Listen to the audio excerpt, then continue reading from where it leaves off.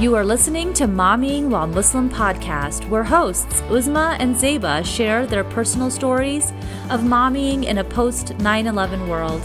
This podcast is designed with the Muslim American mom in mind, so grab a cup of coffee and pull up to their table.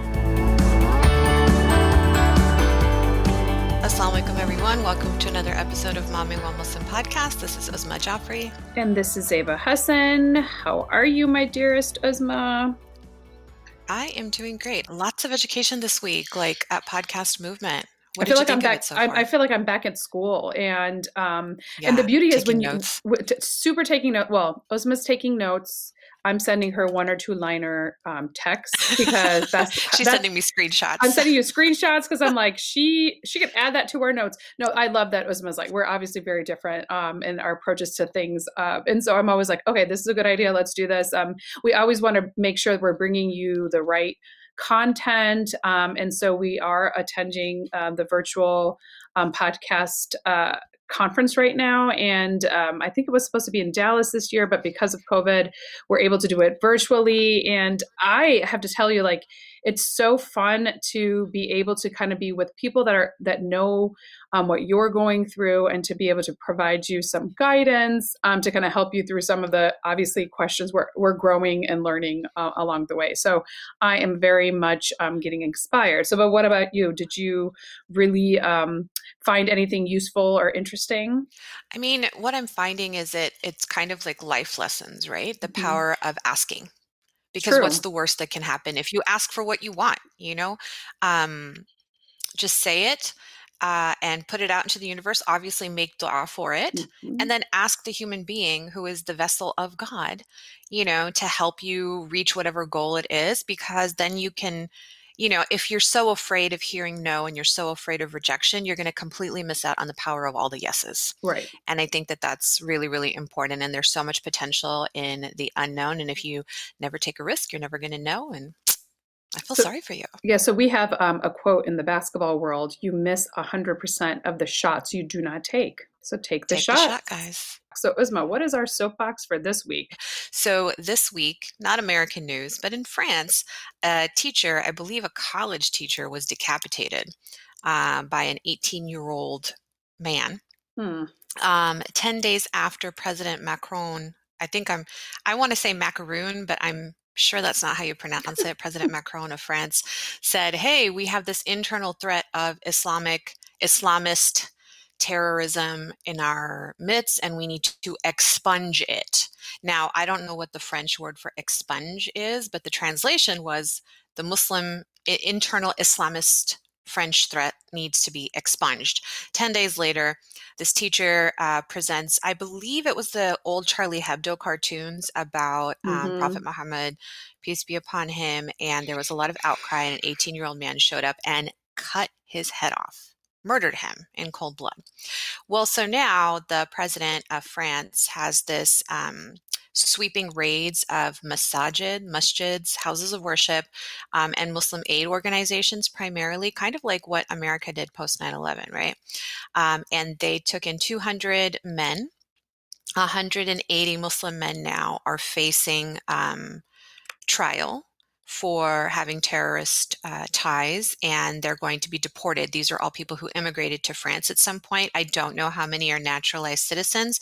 The 18-year-old who actually murdered Mr. Mati, the teacher, or Mati, I don't know how you pronounce it, rest in peace. He is from Chechnya and migrated to France as a child. No record. Not on any French anti-terrorism radar, but magically shows up 10 days after the president says there's an internal Islamist threat. I'm not so sure, but I'm waiting for Kiefer Sutherland to suddenly show up and explain what's really going on to everybody. My soapbox is to go back and watch more 24, because films often do mirror reality.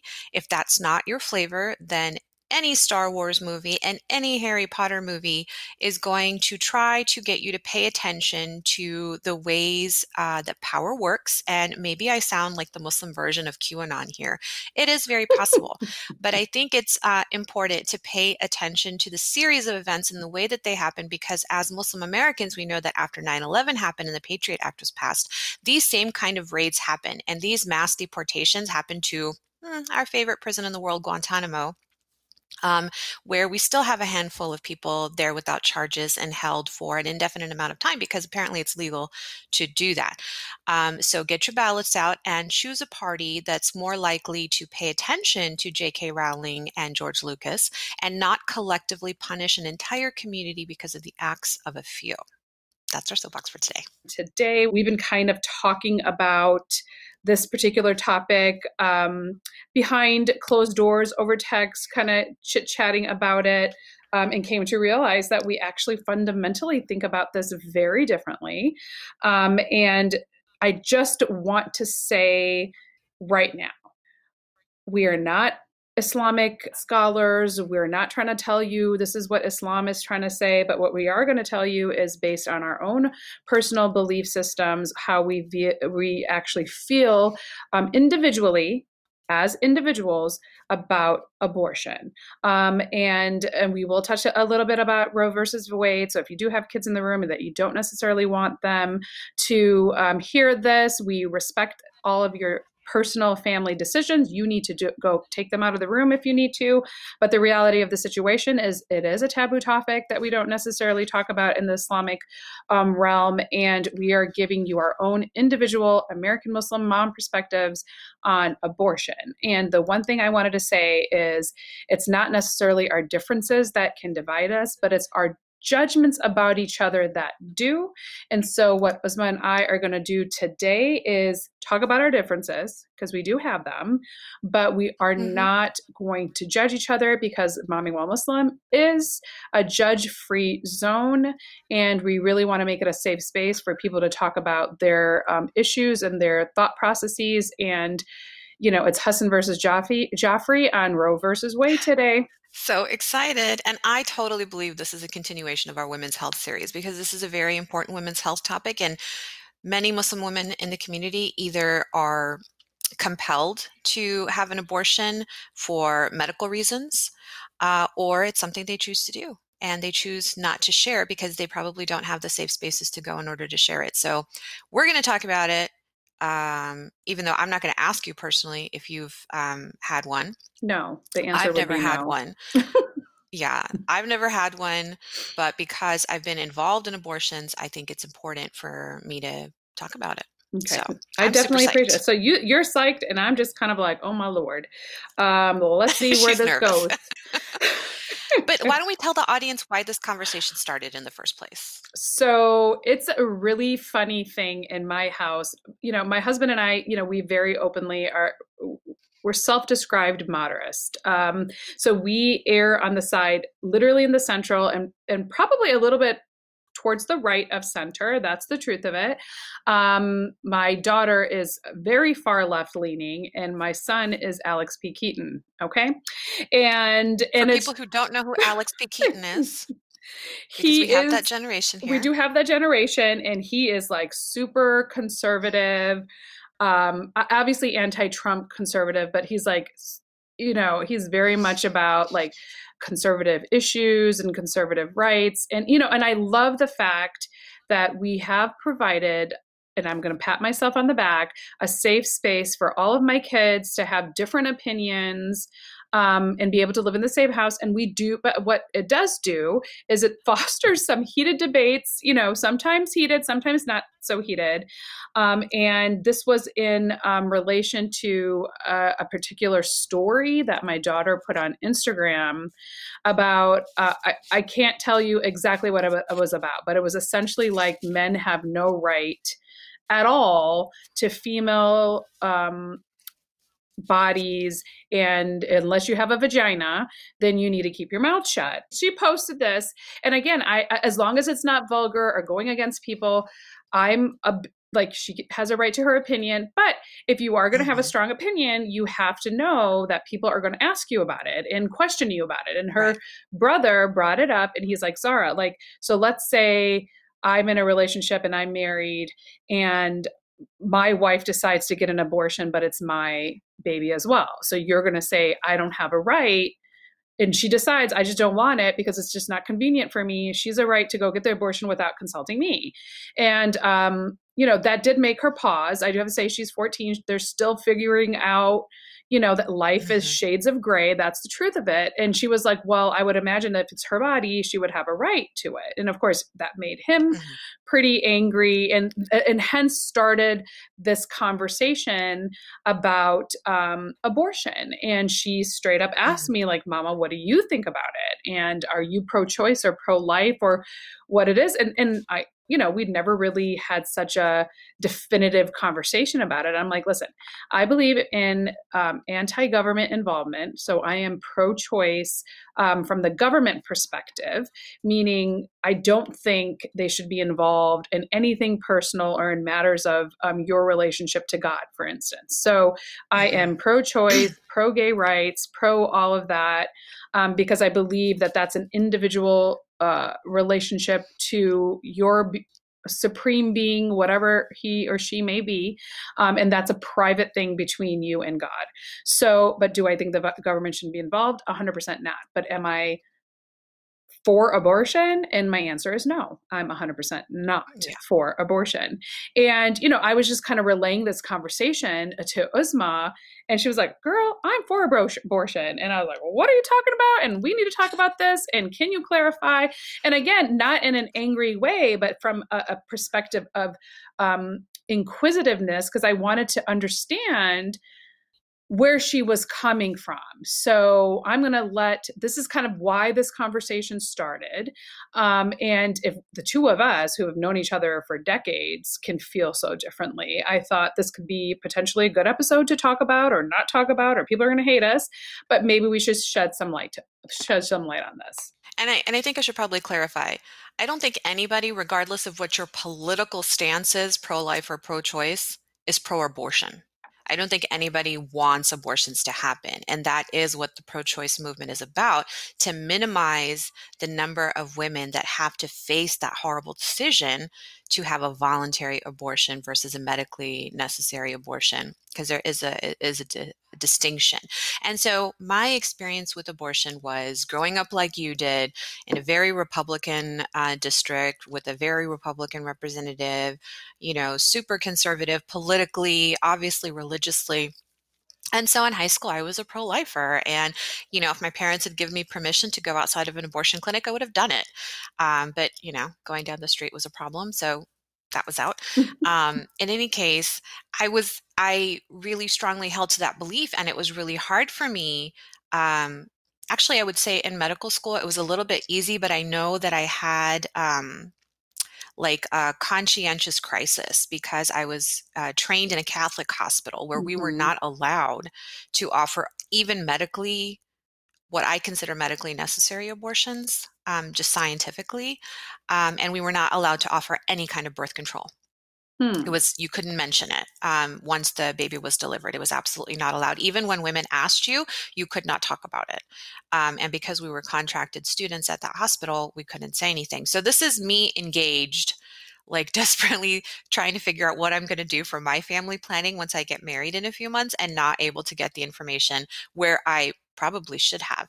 So then I start residency. I'm pregnant with my first one. I remember it was my first trimester. I was hiding it. You didn't have that conversation about birth control, apparently, right? No, obviously did not have a conversation about birth control with my husband. Well, I guess sort of, because he was like, what do you think about kids? I was like, I like them, And I like them in theory, but I'm not quite sure. Yeah, in theory, theoretically, I like them. No, I just, I never thought that kids were convenient. They're always going to disrupt something at some point, right? So that was part of our family planning stuff. So anyway, I get pregnant and I'm talking to one of my teachers who was a nurse practitioner, born Christian, converted to Judaism. And I had this crisis of conscience again, where somebody had approached me asking me to get help having an abortion. And I was like, I'm a Muslim. I don't think I believe in this. I don't know what to do. And so we kind of talked about the spiritual stuff, what I knew, what she knew, and then we kind of looked up stuff together. And then she said to me at that moment, and I have carried this with me my whole life, and I thank Nona Siegel for this: women should be able to have the children that they want. And I'm going to repeat it again because it took me a few times hearing it, and over the years saying it again and again whenever I encountered a pregnant woman. Women should be able to have the children that they want. And what she explained to me was that that is a holy concept in and of itself. It's a holy right given to us, you know? Did Mary necessarily want to have Isa alayhi salam? Maybe not, you know, but she was told she was going to have it and she carried it. Is that an example of women having to carry to term things that they don't want? I don't know. Maybe she actually believed in the promise of Allah that she was having this miraculous child and that was okay. But for the rest of us who are not immaculately impregnated, you know, we have situations where this particular situation where I had was, you know, a college athlete who's on her parents' insurance and she hasn't had a period in 6 months. And I'm like, girl, you know, oh, but I'm not sexually active. And I'm like, well, unless you're the Virgin Mary, we need to do a pregnancy test, which she had done her research. And she was like, you can't do a urine pregnancy test because it's going to show up on my parents' bill on insurance and they're going to know. So I need something else. And, you know, she's a very athletic build person. I said, okay, the only thing I can do is maybe do an ultrasound. Let's go in the back and do an ultrasound. As soon as that baby girl lay down, I was like, you are halfway through your pregnancy. Oh my goodness. You know, and there's measurements we can do. And we did them, but I turned on that ultrasound and that baby was there. But she was probably more around 22 weeks. Oh my God. And so in most states, it's illegal to have, that would be considered a late abortion. Late term and finding abortion. practitioners who are willing to do that is really, really difficult. So that's why I approached Nona in the first place. Like, I don't know, she's asking me what she can do. And she wasn't saying she wanted an abortion. And I wasn't offering it as a Muslim until, you know, I went back with Nona. I had the conversation. I found out who the late preterm abortion doctors were in our locale, took it back to this little girl, and I shared it with her because, I mean, she had a lot riding on this. Her parents' trust and what she thought was love, which is really, really unfortunate. And I'm going to let you talk about that a little bit more. She had a scholarship writing on it. She had her future writing on it. And then she hadn't told anybody. She was completely alone in this decision. And she had trusted me with this information. So it was crises like that that made me understand what women should have the children that they want means. And it does not mean that we're pro-abortion. Because nobody is. So let's talk about, first of all, the fact that you had to even have this conversation with this young girl. I really feel badly for you and for her, because the truth of the matter is, I feel, again, had her mom had a frank discussion with her, perhaps this wouldn't have happened to begin with. And I'm a big believer in, you know, the truth of the matter is you got to talk to your kids about premarital sex. We can't be in denial. There are many, many, many Muslim children, and I'm going to speak from the sense of Muslim children because, you know, that's my paradigm, are doing this, whether you agree with it or not. So in being up to 50% of Muslim kids admit to having premarital sex. And that's by the admitting. time they're 13. Admitting Admit. And there are a lot of people that do not. And I'm not going to sit here and tell you they're good or bad or what other parents did. That's between you. But what I am going to say is you cannot be in denial. You cannot put your head in the sand. You do have to have frank conversations with your children about contraception.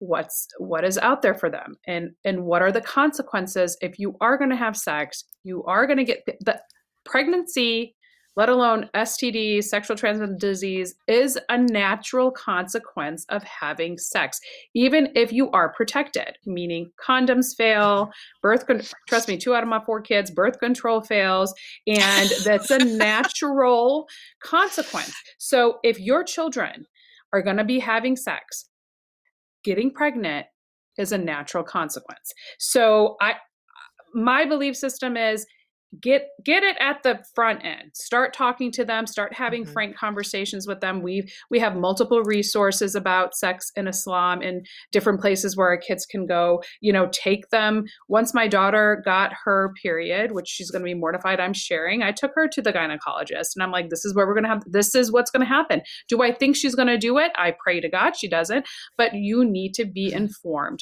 When my son started having, those types of conversations with me, we had a very frank conversation about this. Like, it's not even about the STDs. It's about having a responsibility for life or making a choice like abortion that will live with you on some levels for life. So this is why for me, like Planned Parenthood and these types of things, like I feel are huge in our communities. And I know it's not a popular thing to say, but they only like 2 to 3% of their offerings are abortion related. The rest is about teaching your kids about sexual health, about providing care for kids that don't necessarily have insurance. So I'm about getting to people from the beginning and not being in denial that your children are sneaking out of the house and doing what they need to do. And I feel like the statistics, I'm looking up the statistics right now, but if we are open about birth control, I think it's over 50% of people in advocating abstinence and talking to them about birth control too.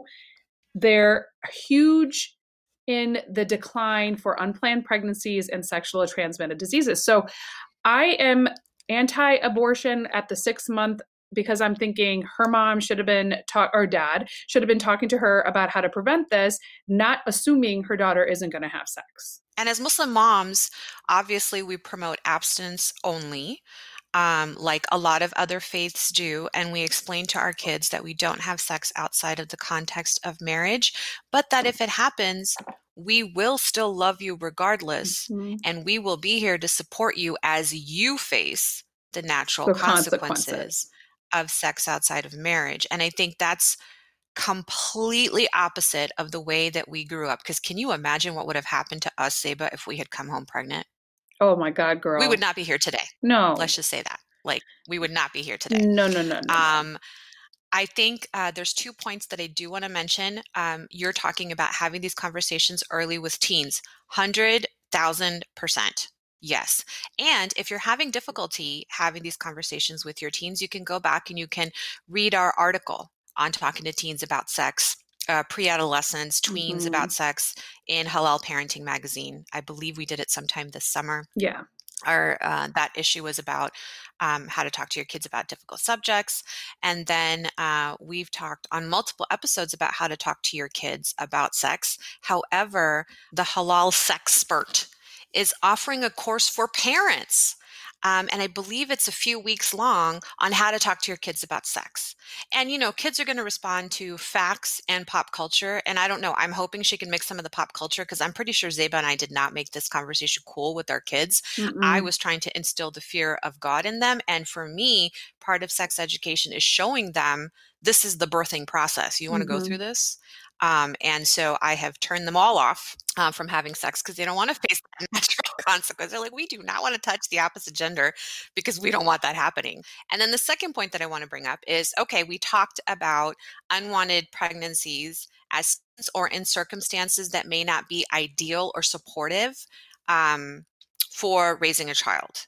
But what if we have everything, we're in a relationship, we are married, everything is good and halal, and we've got our careers, we've got kids, and we get pregnant. I don't know, say tomorrow, Zeba, you see 2 blue lines. What's going to happen to you? A stable, quote unquote, quote unquote happy, quote unquote successful woman mom now. What would you do?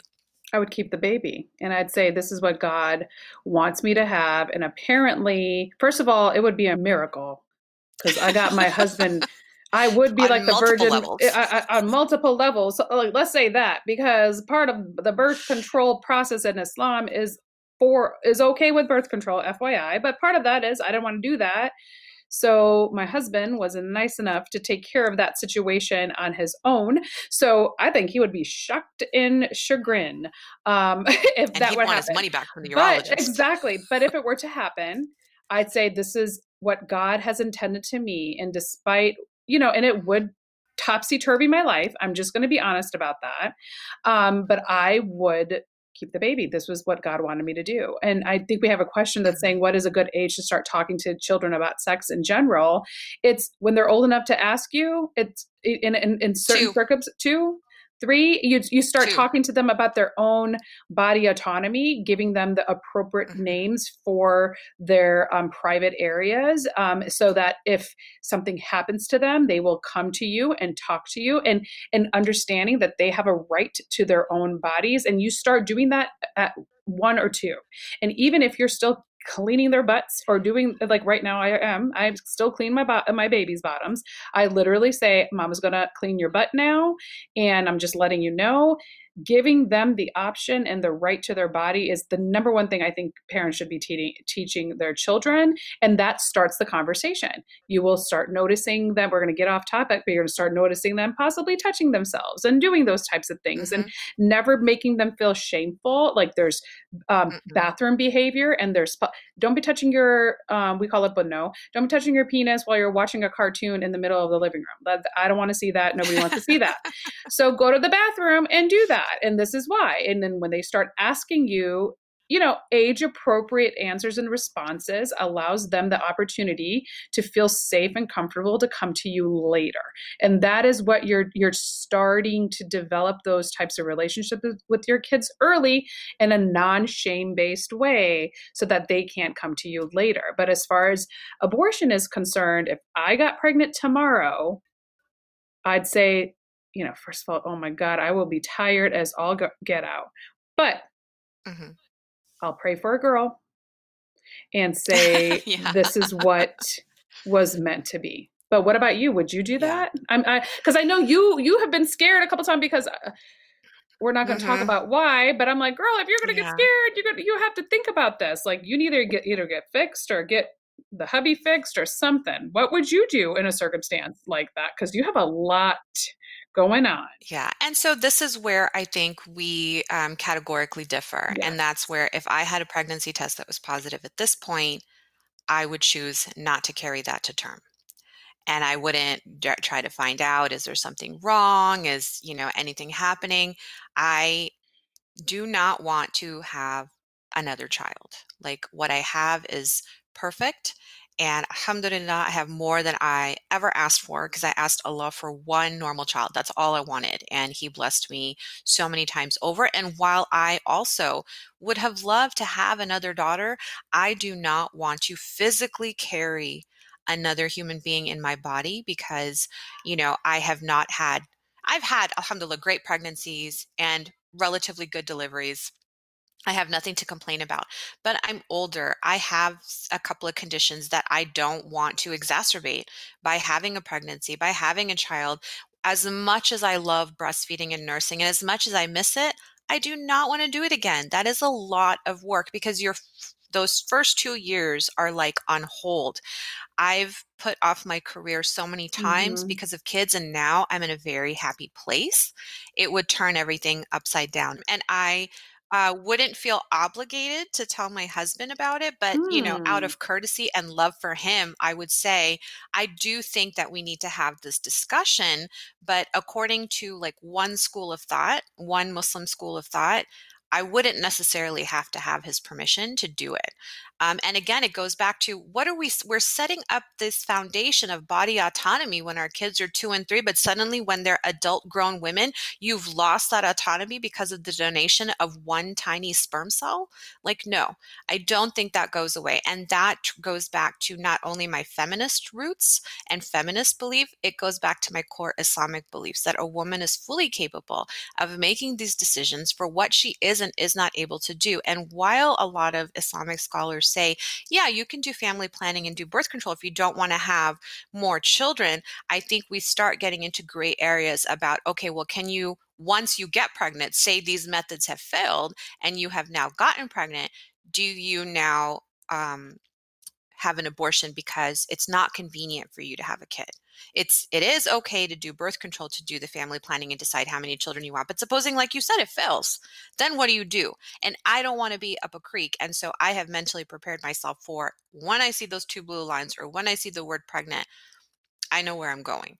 And going back to Planned Parenthood, for those of you who still believe in all the malarkey, I'm using that word on purpose. If you believe the malarkey about Planned Parenthood funds abortions, BS. I trained a lot at Planned Parenthood. I was sent there to study under the tutelage of nurse practitioners and physicians who worked at Planned Parenthood. I never once in 3 years saw an abortion or heard a conversation about an abortion or heard abortion offered as an option. Women who could not afford prenatal care, were undocumented, would come there to get low-cost prenatal care. So we took care of pregnant patients. We took care of patients who were breastfeeding and said, I have no milk. And I learned over there to shoot breast milk across a room from a breast. All of my breastfeeding education started at Planned Parenthood. And then we did a lot of sexually transmitted infection testing and treating. Mm-hmm. Those are the 3 things that I learned at Planned Parenthood over 3 years. And in my relationship with them since, we have never once talked about abortions, not even the morning after pill, which now is available over the counter. See, that's like, again, we agree on the Planned Parenthood. I agree with you up until that point. But as a mom of 3 boys, including you, I would just not feel comfortable. I feel like once 2 people make it a point to decide to have a child or accidentally have a child because of the decision for their actions. And we're not talking about rape or incest or unwanted sexual advances. We're not talking about that. We're talking about 2 people decide to have sex, whether it's for procreation or pleasure, whatever the case may be. I feel like both people are responsible. Because then what happens, like, let me ask you this. Your son is in a situation, he gets somebody pregnant, she decides to keep the baby. He's also liable to provide for that child legally. So I feel like if both parties have to play a role, what if he wants the baby and she doesn't? I don't know. I don't know how I would feel about that. I would feel like I would want my sons, being the mother of 3 boys, to play a role for and against. Meaning, if you knock somebody up stupid and you're not ready for it, and she wants to keep that baby, you're going to be responsible also for helping her out. But I also think if he does that, stupid, and gets somebody pregnant, also stupid, because I've talked to you about birth control, and she decides not to, and he wants the baby, I feel like he should have a right to be like, I want that baby. I don't know. I don't know how I feel about that, other than it doesn't seem right to me. I mean, do you feel more for your son losing the opportunity to father a child, or is that because as a potential grandma, you feel the loss of a potential opportunity to grandmother a child? No, I feel like, you know me, I'm excited about being, like, I'm in my early 40s. You love babies. I'm like, I can't wait till I'm a grandma. Okay. But that's not the case. My point is, if you're stupid, and excuse my language, and we can beep that out later, and you decide to do something and you're responsible, like, that is a natural consequence for your action. And it's going to suck. We're going to help support you because as parents, we're your safety net. But with everything that I've taught you, you should have known better, because abstinence is what we teach our kids, for the record. I don't want people to think that we're not. But if you're going to do this, this is where you go. This is how you do it, because I'm not going to be stupid either, right? I'm not going to be in denial. But of course, they're like, no, mama, I don't want to do this, because how we explain it to the kids, it's one day you're going to meet that person who is going to be the one. And do you want to explain to that person all the others that you've decided? Like, you see what I'm saying? Like, I feel like if you feel like that's okay, that's between you and God, because at some point I am no longer responsible for you. But if you don't, this is what you have to do and how you keep yourself away from those situations. But if he's going to get somebody pregnant and do that anyway, you best believe I want him, and I'm saying him because this is the situation we're talking about, to take responsibility for the action. Well, I mean, that's Islamic law, right? Like Sharia law says, you father a child, you are financially responsible for the child. So absolutely, if we're teaching Islamic values and laws in our house, that is, when you face that natural consequence, now you're going to go work at McDonald's and make it work. Too bad about all the other plans you had. Like you're going to clean toilets and figure out how to pay for that child. We will help to a point. But I think it's going to be important as parents, at least for myself, to, land this message home. Yes. However, if she decides either not to tell him and has an abortion, tells him after the fact, or tells him, I'm pregnant and I'm having an abortion, and he starts jumping jacking and saying, no, I have a right. Boy, you gave up all your rights once you enter that bedroom. Yeah, I feel that way if they're not married. I see what you're saying, right? Like if you're going to do this and you don't have any legal rights, meaning you're not in a situation that's Islamically or legally, binding by law, then I understand your point. But like, I don't know if I feel that way if they're married. If they're married, I think it's the same thing. Yes, we get married to people, but does that mean, do we have the same for richer, for poorer, for sickness and health? No, we don't really do vows. Our vows look very different. And I don't think that an unplanned pregnancy automatically means, okay, this is something a decision we have to face together. A sick child is different because, both parents can equally contribute in that situation. But when a woman gets pregnant and it's an unplanned pregnancy, even within the context of a marriage, it's an imbalance, right? Because the majority of work is going to fall on her. She's carrying the pregnancy. She's breastfeeding the child. She's doing all the rearing. She's making the professional sacrifices. Shoot, even without a lot of unplanned pregnancies, we have 900,000 women out of work right now because they happen to have a uterus and they're the expendable, quote unquote, sex in a relationship. And of course, not all of those women are in relationships. A lot of them are single moms that are unemployed because of a pandemic. But can you imagine with an unplanned pregnancy within a marriage? I believe that the imbalance of power is such that the woman could say to my son, I'm not carrying this child. I don't care if it is yours. And, standing on this side of history right now, for me, I would say 100% baby girl. Because what I'm teaching my kids, my sons especially, is it's her body, it's her right, and she's going to decide. If you don't want her to make that decision, then take care of what you need to take care of so that that decision never comes up, which is why Planned Parenthood exists, is to prevent unplanned pregnancies. They're not there to do abortions willy-nilly. I mean, people like that, organizations like that were created in response to backstreet abortions that were happening. People that we know and love have had these backstreet abortions. People that we know and love have gone overseas to the subcontinent in order to have those backstreet abortions because they had grown up hearing about them and they didn't know how to get them.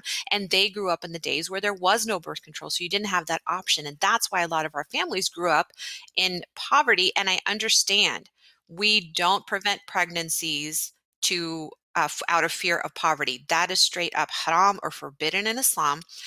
We're talking about something completely different now. We have access to all of the science. We have access to everything.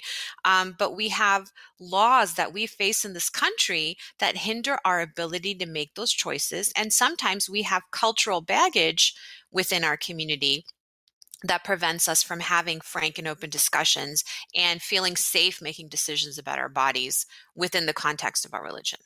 Does that make sense? No, I totally agree. And we're sharing in our show notes, like actual scholarly types of institutions that have spoken about this. So again, we're just talking about, these are our personal opinions. And no fatwa here. No. And where this particular circumstance, and as much as I love Uzma, I'm just going to agree to disagree, because I don't know if I feel that way.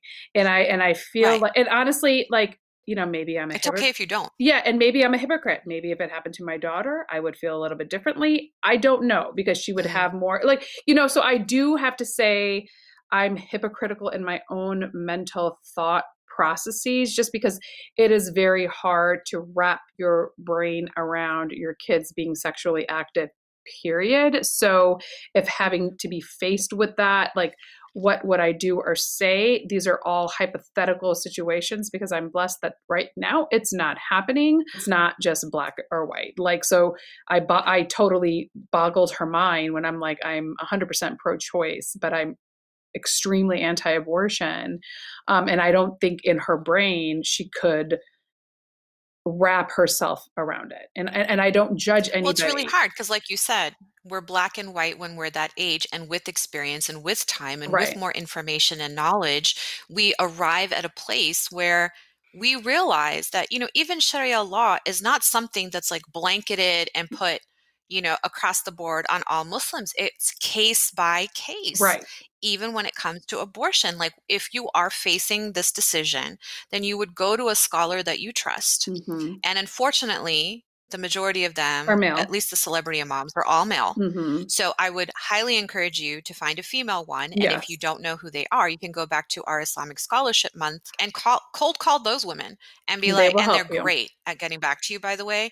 And if they don't know the answers, they're going to refer you to somebody else. And I think if you do go and look up Islamic abortion, and there are, like I said, so many institutes that have given their Islamic scholarly opinions, a majority of them do say it is permissible, right, until 40 days or up until I think it's 120 where they claim ensoulment. Yeah, ensoulment, when Allah subhanahu wa ta'ala breathes the soul into the fetus. So Islamically, you can have abortions. So we are very different than some of our Catholic Christian counterparts, because until the fetus has a soul, which in Islam is around that 120-day mark, you can have an abortion. So we're not talking about the legality of it. We're talking about how we personally would feel in those types of circumstances. And it sounds like Uzma's like, it's the woman's right. She can do what she wants. I'm more, on the fence about that. And honestly, if it happened to me personally, I would just carry it to term and recognize that this is what God wants for me and, figure it out from there. So you're at that camp. Yeah. We have a whole summary of the 4 schools of thoughts on abortion. And what we'll do is, in the interest of time, just put it up in our show notes so you guys can read it, as well as the sources that we gleaned them from. It's really important to understand, like you said, those gray areas, have these conversations, have these discussions. I mean, this is totally something that you guys can chat about or do your Skype FaceTimes with your families. And certainly we believe that, sadaqah or good deeds begin at home. Have these conversations with your kids.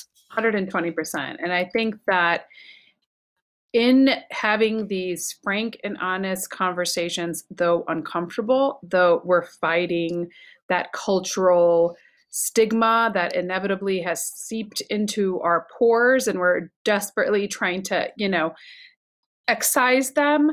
I definitely feel like in starting by having frank conversations with your kids, keeping an open and honest dialogue, like my daughter was shocked and chagrined when she realized her dad and I didn't just do the deed 4 times, right? She was just like, are you kidding me? You're only supposed to have sex to have babies. And I had to correct her because I want her to have a healthy relationship with sex. This is not me shaming anybody. This is just me saying from a personal perspective, everybody has to make their own educated, informed choice.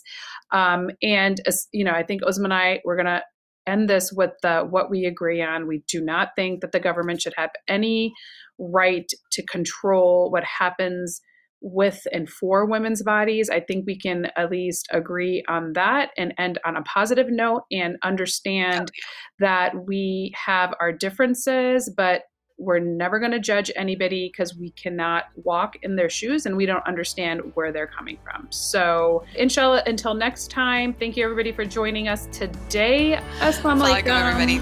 Thanks again for joining Zeba and Uzma on Momming While Muslim today. Please email us your thoughts or questions and follow us on Facebook and Instagram, because this podcast was designed to cater your needs. Make sure you check out the show notes to find the links and resources for this episode. And remember to help a mama out and leave a review of the show, as well as to like it on your podcast app of choice, because that helps us grow. Tune in next week for another episode of Momming While Muslim. Assalamu alaikum, everyone.